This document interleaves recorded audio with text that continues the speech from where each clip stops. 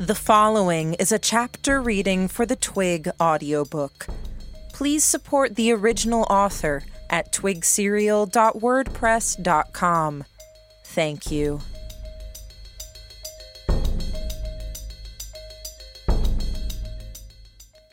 Chapter 3. No need for the groceries, I said, turning away from the door. We're going to be a little busy staying safe and free for the next short stretch. Thank you, though, for that information, Jamie said, in a tone that sounded like it was meant more for me than for Chance, a little reminder of social niceties. Where are the papers? The map? Backside of the big picture, Jamie said. The papers are on the bookshelf. Big picture. It was a pastoral landscape with sheep scattered across it. The thing had required a short ladder to put up on the wall, and without the ladder at hand, I had to stand on my toes to touch the very bottom of the frame, lifting it off its hooks. Careful, Jamie said as the painting tipped. It was large enough that I couldn't touch the left and right sides of the frame with my arms spread. I still managed to catch the bottom and one side of the frame and keep it from smashing to pieces on the floor and furniture. I laid it on the floor, painting down the blank backside facing the ceiling, then turned toward the bookshelf. It was floor to ceiling with vertical columns in addition to the horizontal, sectioning it off into cubes with open faces. The wood was dark and altered to be more interesting, lacquered to make the lights and darks stand out even further, with metal bracing around the edges and fixing it to the wall. It wasn't particularly tall. I could reach the second highest shelf if I stood on my toes. 4 rows high, 6 columns. Back of the shelves, Jamie said. I remember, I said. I reached to the back of the shelf and found the notch to hook my finger inside. I pulled the loose panel forward and grabbed the papers behind it before pushing the panel back into place. Left side closer to the bottom is the personal stuff. As you go further right, you'll find the papers for longer-term goals. I remember, I said absently. I stepped onto one of the shelves to reach the higher leftmost shelf. This is where you stashed my notes on the boxes with the stuff. Yeah, Jamie said very casually. A moment later, he uttered a quick, surprisingly spooked, "Sigh, stop!" I stopped. Unless you changed it and you didn't tell me, you rigged a trap there. Trap. Here? Trap's here. I remembered now. Trap? Lainey asked, her voice small. I remember, Jamie. Wow. I lied through my teeth, ignoring Lainey's question. Cut me some slack. It's been a few weeks, but I know where stuff is. Uh-huh, he said, apparently not buying any of it. I climbed up on the next shelf so I could reach over the top of the bookcase, and I found the oil lamp that was set there. I unwound the thread that was attached to the mechanism at the side, then wound it around one of the little nubs that held the metal edging on the border of the bookcase. You have traps in this place? Lainey asked. Yes, don't touch anything, I said. He's grumpy when he wakes up, Jamie said. Ignore him, and don't touch anything. Now confident that the bookshelf with our notes wouldn't go up in flames and take half the apartment with it, I was free to move more panels and collect the papers. Jamie finished ripping the paper backing off of the picture. He enlisted Chance's help in moving the canvas over to the dining table. We'd chosen a smaller table because the large tables had felt so empty after Mrs. Earl's crowded breakfast tables, and the edges of the picture hung over either side of the table. In clean, confident lines, the city was sketched out. Roads, buildings, and places of interest, as if from a bird's-eye view. Chance and Lainey, who we hadn't yet told to leave, drew nearer, looking. I began sorting through the papers. I had those nice and organized, Jamie said. They're still organized, I said. I tapped the sheaf of papers to the side of my head. But they're organized in a way that falls in line with how my brain works. It's gonna take me forever to get them sorted back in the right way, he said, exaggerating his tone to match the words. We're here. He tapped the map, one building marked out with a bolder outline and a symbol scribbled within. They came from the direction of the military district, Chance said. Jamie tapped the edge of the marina that bordered the boatyards. Were they together, spreading out? Don't know, Chance said. We traveled from, here to here, I said, identifying the main road we'd taken to go from the theater district to Marv's and then to Candida and Drake's, my finger tracing the line. They'll catch our scent, Jamie said. Somewhere near here. From there, they'll refocus and start to close in on us. How long ago were they seen, do you know? Chance shook his head. About 10 minutes ago? Jamie nodded, but didn't offer anything to follow that tidbit of information. No way of telling just what their approach might look like, I said. Might be worth having Chance and Lainey head them off. What? Chance asked, slightly alarmed. Lainey looked doubly so. Go home.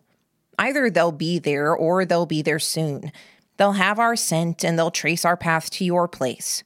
You can tell them some basics, that we've been by a few times, limited working relationship. Don't volunteer anything, but don't give them a reason to feel like they need to squeeze you for information either. Maybe don't mention these papers, I said. That'll cause more trouble than good. What are the papers? Chance asked. Resources, I said. Dastardly plans. Knowing the details would only hurt us and hurt you. Now go. They looked to Jamie for confirmation. Why are you looking at him? I asked. Dog and Catcher will be the ones who caught the scent, and they should be front and center. They're nicer than you'd think, so don't be too intimidated, Jamie said. Get ahead of this. Make sure Drake and Candida don't dig themselves into a bad situation out of loyalty. If you run, they'll still track you down, but it'll turn out worse. Fuck, Chance said, with a great deal of emphasis. I jumped in. If you have any latent frustration over how we ruined your lives or anything, then you might want to vent about it to their faces. It'll make them sympathetic to you. Won't it hurt you? Chance asked. I shook my head. If it really is Dog and Catcher, then they'll get it. They know us. Is that really a recommendation in their favor? Lainey asked. She's got some wit, I cheered.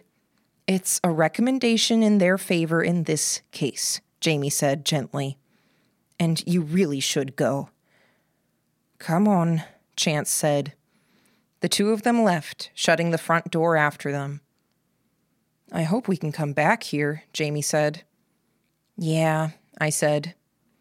Jamie eyed the papers I held. What are you thinking? Gauntlet? Yeah, but can't just run it standard, you know? We don't know if they're friend or foe. Jamie nodded, hands planted on the edge of the frame, looking down at the map. I checked some more papers and laid them down face down, blocking off areas of the map until our neighborhood was isolated. Not much room to run around, I remarked. That's another complication. Can we get over one bridge? Jamie asked. He adjusted the papers, exposing a neighborhood district closer to the city center, then adjusted again, each time revealing a different territory. Probably, I said. I thought for a second. Yeah. Good. Best options would be under the cliffs, north end of the boatyards, big long buildings, lots of room to work with, industrial with chemicals, stitched machinery. I nodded. Or? Jamie adjusted the papers again. Toward the city center. Lots of people, houses look the same. Dog's nose isn't easy to fool, but more people might buy us time. A second or two when it counts. More likely that kind of layout forces them to move as a group. If they're operating as part of a team with the aim of hunting us down, then they'll be restricted to moving as fast as their slowest member, up until they think they have us, and then they'll sick dog on us. No pointing to an easy landmark and agreeing on a rendezvous. Jamie nodded. I'm trying to think back to all of our most annoying chases. We've been on the chaser side of things often enough. Yeah, I said. City center, then. Given the climate, yeah, more openings. Okay, what do we need? I began turning over the papers I'd put down. The box of grenades I liberated. That's under the house. Right. And then there's the stink bombs I was experimenting with. Jamie winced at the memory. I meant in terms of the map. City is meant to make invasions hard. Countless areas that a point can be held or an entire area blocked off with minimal effort. We can use that. It's a question of how. Grenades, I said. Stink bombs. And now that I'm thinking about it, where's the police office? Jamie tapped the map. That cranky asshole with the dogs. Jamie tapped. I drew out a route on the map. Okay, Jamie said. You'll have to remind me. Yeah, he said. And, do you have a big piece of paper? I have lots of different pieces of paper. Okay, I said. I hope you won't have to use that, but grab it anyway. Let's get ready. Shoes for running? Jamie asked. Yep, I said. I looked around the apartment, Jamie's and mine, the first place that had ever really been my own. We should take precautions, Jamie said. He settled one hand on my shoulder, which was more physical contact than he typically went with. Don't wanna, I said. If they find out what we're up to, they might not send the lambs after us. They'll send executioners down from the capital. My eyes went to the right side of the bookshelf. Smoke? I suggested. It would lower visibility if they decided to fumble through and rummage as is. Yeah, Jamie said. I mixed some up 2 weeks ago. Should still work. It's in the chest. I hope this place is still here when we get back. Your shoes are digging into my shoulders, Jamie complained. You knew what you were getting into, I said. Being on the bottom, Jamie asked. Yes, I said. I managed to get the thread where I needed it, wound loosely around a branch. I was very ginger as I let go of it. Why do I feel like what you just said was a line or a joke? You really need to read more books, Sai. Get some experience. I'm as experienced as anyone, I said. I climbed down off Jamie's shoulders and picked up the backpack I had placed at the base of the wall. Is that so? Jamie asked. Huh. I could make comments about that. Do you know how many people never leave their damn towns? People 2 or 3 times my age who've never even seen beyond their own neighborhood? Oh, that kind of experience. Worldly experience, I said. I reached overhead and tapped the chain of glasses that were dangling from the end of the thread. Not bottles or vials, but actual dining room table glasses with contents layered in the bottom. I'd heated them over the stove, placed the contents within, then stacked them inside one another so they formed a column. As they had cooled, they had contracted, joined together just enough to hold, but a good jarring would spill the contents. A matching set hung on the other side of the road, the thread stretching between them. I have no idea if this is going to work, I said. With how much your shoes just chewed into my shoulders, it had better work, Jamie complained. That's step 4 done. They should be right on our heels. Next is the bridge. I nodded.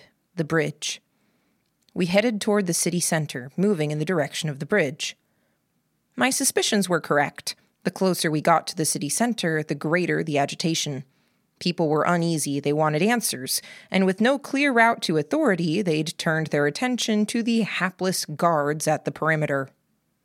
The city center went from being lower middle class to upper class, as one moved from the southwest to the northeast, peaking at the periphery of the theater district. The people on our side of the bridge were poorer and more quietly accepting of their lot in life, which was better than a lot of other cities poor got. On the other side of the bridge, the people were more apt to complain, and so often it had to do with petty, stupid nonsense, like where carriages were parked and horses kept. The crowd was solely on one side of the bridge, our side empty. The guards there had formed a kind of wall and were trying to address the crowd. It was more anxious than angry, parents with children and lone individuals standing in a half-circle around the guards, practically wringing their hands as they asked for and demanded information that the guards weren't equipped to provide. Jamie and I got as close to the bridge as we could without drawing the attention of the guards. Their eyes were focused the other way. We made our way onto the bridge, which consisted of 2 sets of stairs and a bridging path just wide enough for 2 adults or 3 children to walk shoulder to shoulder. Jamie and I were just at that point where we straddled the middle line between adult and child. We made our way up to the top of the staircase and sat, our backs to the guards and the crowd. Beside me, Jamie let out a long, slow breath. "What do you think?" I asked. 4 out of 4? 3 out of 4? "We won't know how step 1 went until we go back home. We can't do that until Dog and Catcher give us the all clear," Jamie said. "Okay, then, out of 3. 2 out of 3, 1 out of 3. 2 out of 3, Jamie said. "Middle ground," I said. I pulled off my backpack, reaching inside, and handed over 3 of the grenades I'd liberated from the military district. "Playing it safe, Jamie?" "Does this look like we're playing it safe?" he asked, wry. His eyes went out in the direction of the boatyards. "I'm gonna be bothered if this isn't 3 out of 3, given how many hours and weeks and months we spent taking precautions and getting the materials, making the traps." "But you're pessimistic," I said. "Anything better feels too good to be true," Jamie said. "Keep your eyes peeled," I said. "This may be our only glimpse of the group. I'm in a good mood. I'm guessing 3 out of 3.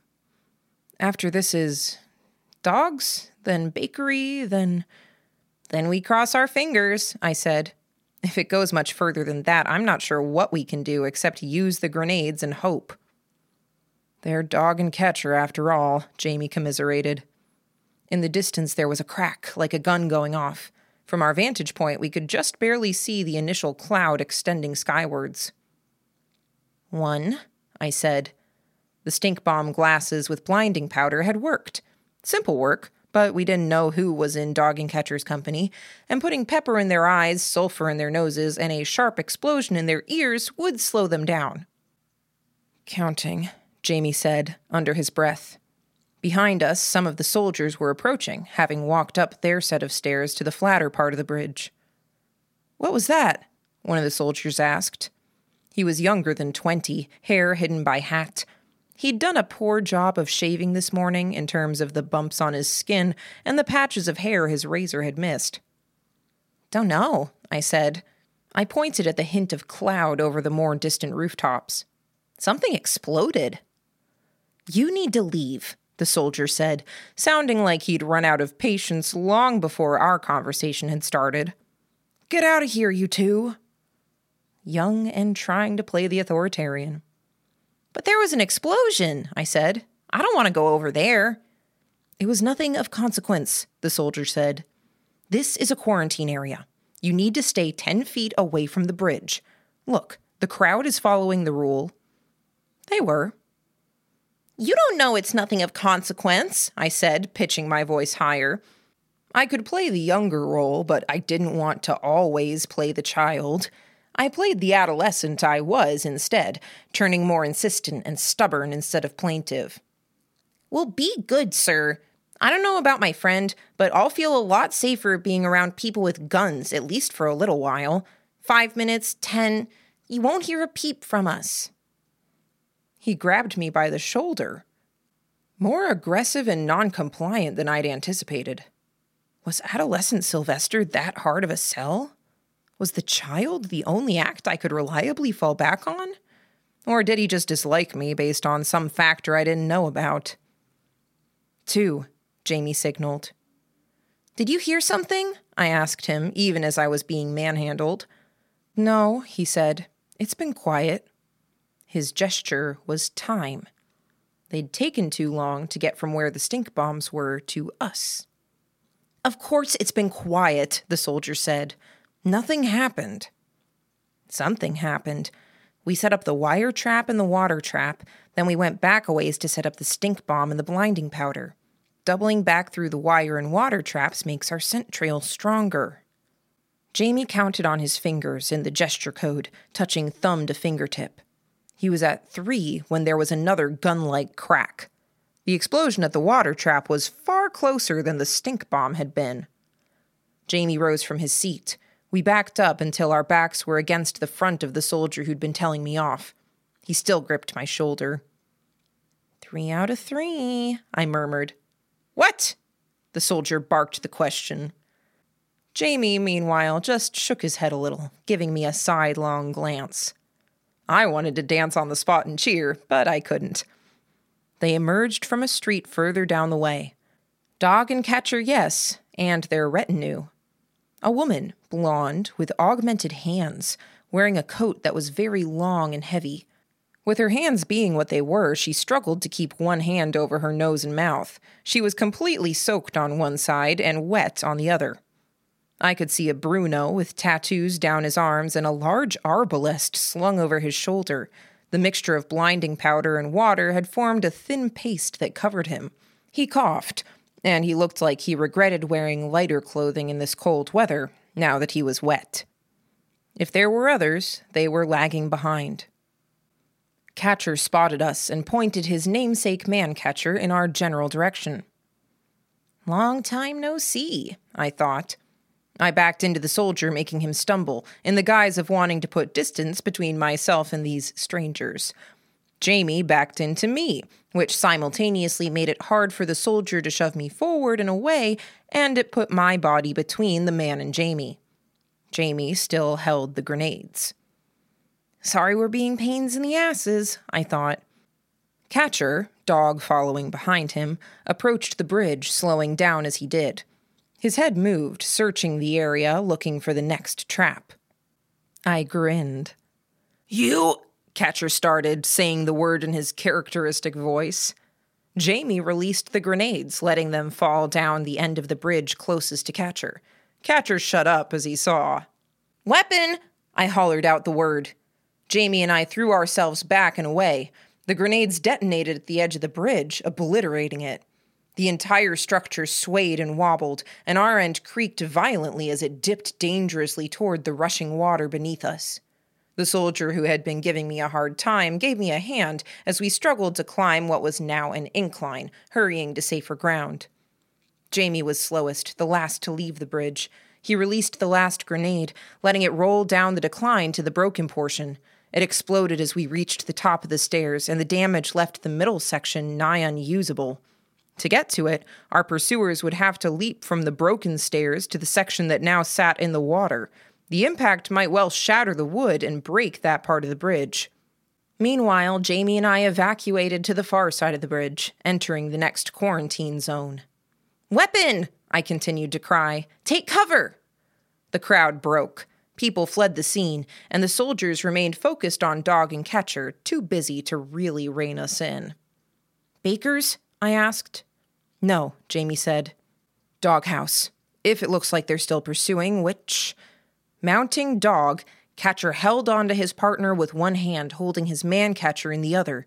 The pair of them bounded over the span of river. I could feel the thud and hear the crunch as they landed. Soldiers shouted, and one of them shot. A bullet wouldn't stop Catcher. It definitely wouldn't stop Dog. This was fine.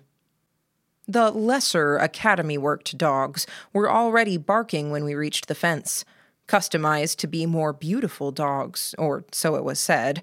They were really hideous things with warped features, a severe underbite, and muscle to spare. The owner kept 6 of the mutts in his yard, much to the annoyance of his neighbors. The things barked at every passerby. Jamie glanced around, then drew his knife. It was a style very similar to what Mary carried, but we didn't have the academy to supply the things. Still running, he threw the knives. Once, twice, 3 times. I winced at each throw. There were some things that money couldn't easily buy and a quick hand couldn't easily steal. Jamie hit the mark twice out of 4 throws, which was a damn sight better than I would have managed. The knives hit the outstretched ropes that kept the dogs restrained. We ran like we had fire spewing out of our asses. We were halfway down the street when the dogs made their way out of the fenced-in yard. They barked, milling for a moment, while people backed clear away. When Dog and Catcher came barreling toward us, the dogs decided on their target. This was using our enemy's weaknesses against them. Catcher and Dog loved dogs, but it was a one-sided affection. Dogs did not love them. Dog, massive as a carriage, all machine and muscle, stumbled in his efforts to avoid trampling the two ugly spawn of bitches we loosed. Catcher nearly lost his seat. The dog seized advantage of the opportunity to bite, to look for purchase. My inspiration, Jamie's attention to details, and eye for opportunity. We'd spent months making little preparations to cover our retreat if we needed to run. The trouble was that nothing short of an army would really sway this pair from their duties. "Baker?" I muttered. "Baker," Jamie agreed. The commotion had drawn attention. The baker's was relatively empty of the rather large number of customers that had gathered there, no doubt to stock up for the newly set quarantine. All of them now stood outside, watching the half-mechanical war beast and its riders strive to untangle themselves from two tenacious hounds. "Those sandwiches," I said, pointing past the glass to the food that had been laid out for display. "The ones with the shredded meat. All of them." "What's going on out there?" the baker asked. "I want to buy sandwiches," I said. He asked. "Can I see the sandwiches?" I asked, getting annoyed. I tapped hard on the glass. He frowned, but he took the plate out from behind the glass and put it on the counter, where it loomed at my eye level. I drew out my wallet and slapped down money. "Is this enough?" "Yes, it's more than—" "Then some beverages," I said, pointing at the chilled bottles and ice behind his back. He gave me a suspicious look, then got some bottles. I took 3, handing them over to Jamie. There were bystanders who were now finding this transaction just as interesting as Dog and Catcher were outside. I tried to judge how close they were by how scared the crowd was. The baker finished putting the sandwiches into a bag. I took it. "May we use the back door?" Jamie asked. I glanced at the money. "What's going on?" the baker asked. "We'll take that as a yes," I said. We ducked through the back door into a back street. We had supplies now, we had drinks, and Dog and Catcher were entangled. Now, fingers crossed. If they're gonna catch up with us, then they're gonna catch up. Dog landed in front of us, massive enough to plant claws on the sidewalks on either sides of the narrow back street. His chest heaved, air steaming around his nostrils. Catcher was right behind us. "I don't suppose this is a friendly visit?" I asked. Dog huffed out garbage words I couldn't understand. "No," Catcher translated. He sounded angry. "Okay," I said. We had a suspicion it wasn't. "Really?" Catcher said. Yes, angry. "If we weren't sure it wasn't, those traps would have hurt instead of just annoying," I said. "I see," Catcher said. "We were contracted to take you in, Sylvester." "By the Academy?" Jamie asked. Catcher nodded once. "Okay," I said. "You can do that. But since we took all of this trouble to separate you from your group, and since we happened to pick up lunch..." I held up the bag. "Want to catch up first?" I asked him. Catcher's eyes slid over to meet Dog's. "I don't trust you," he told me. "It's fresh. Didn't even have a chance to poison it," I said, still smiling. "The poison wouldn't affect me much more than it affects you," he said. "All right. I need to dry off. But you're gonna be good here." "Good as gold," I said. "Good as gold," Jamie echoed me weakly.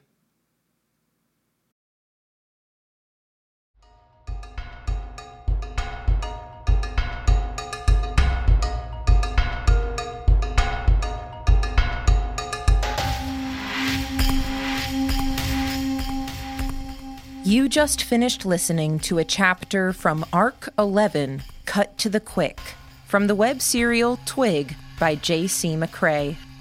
This audiobook is read by Kimberly Dauber.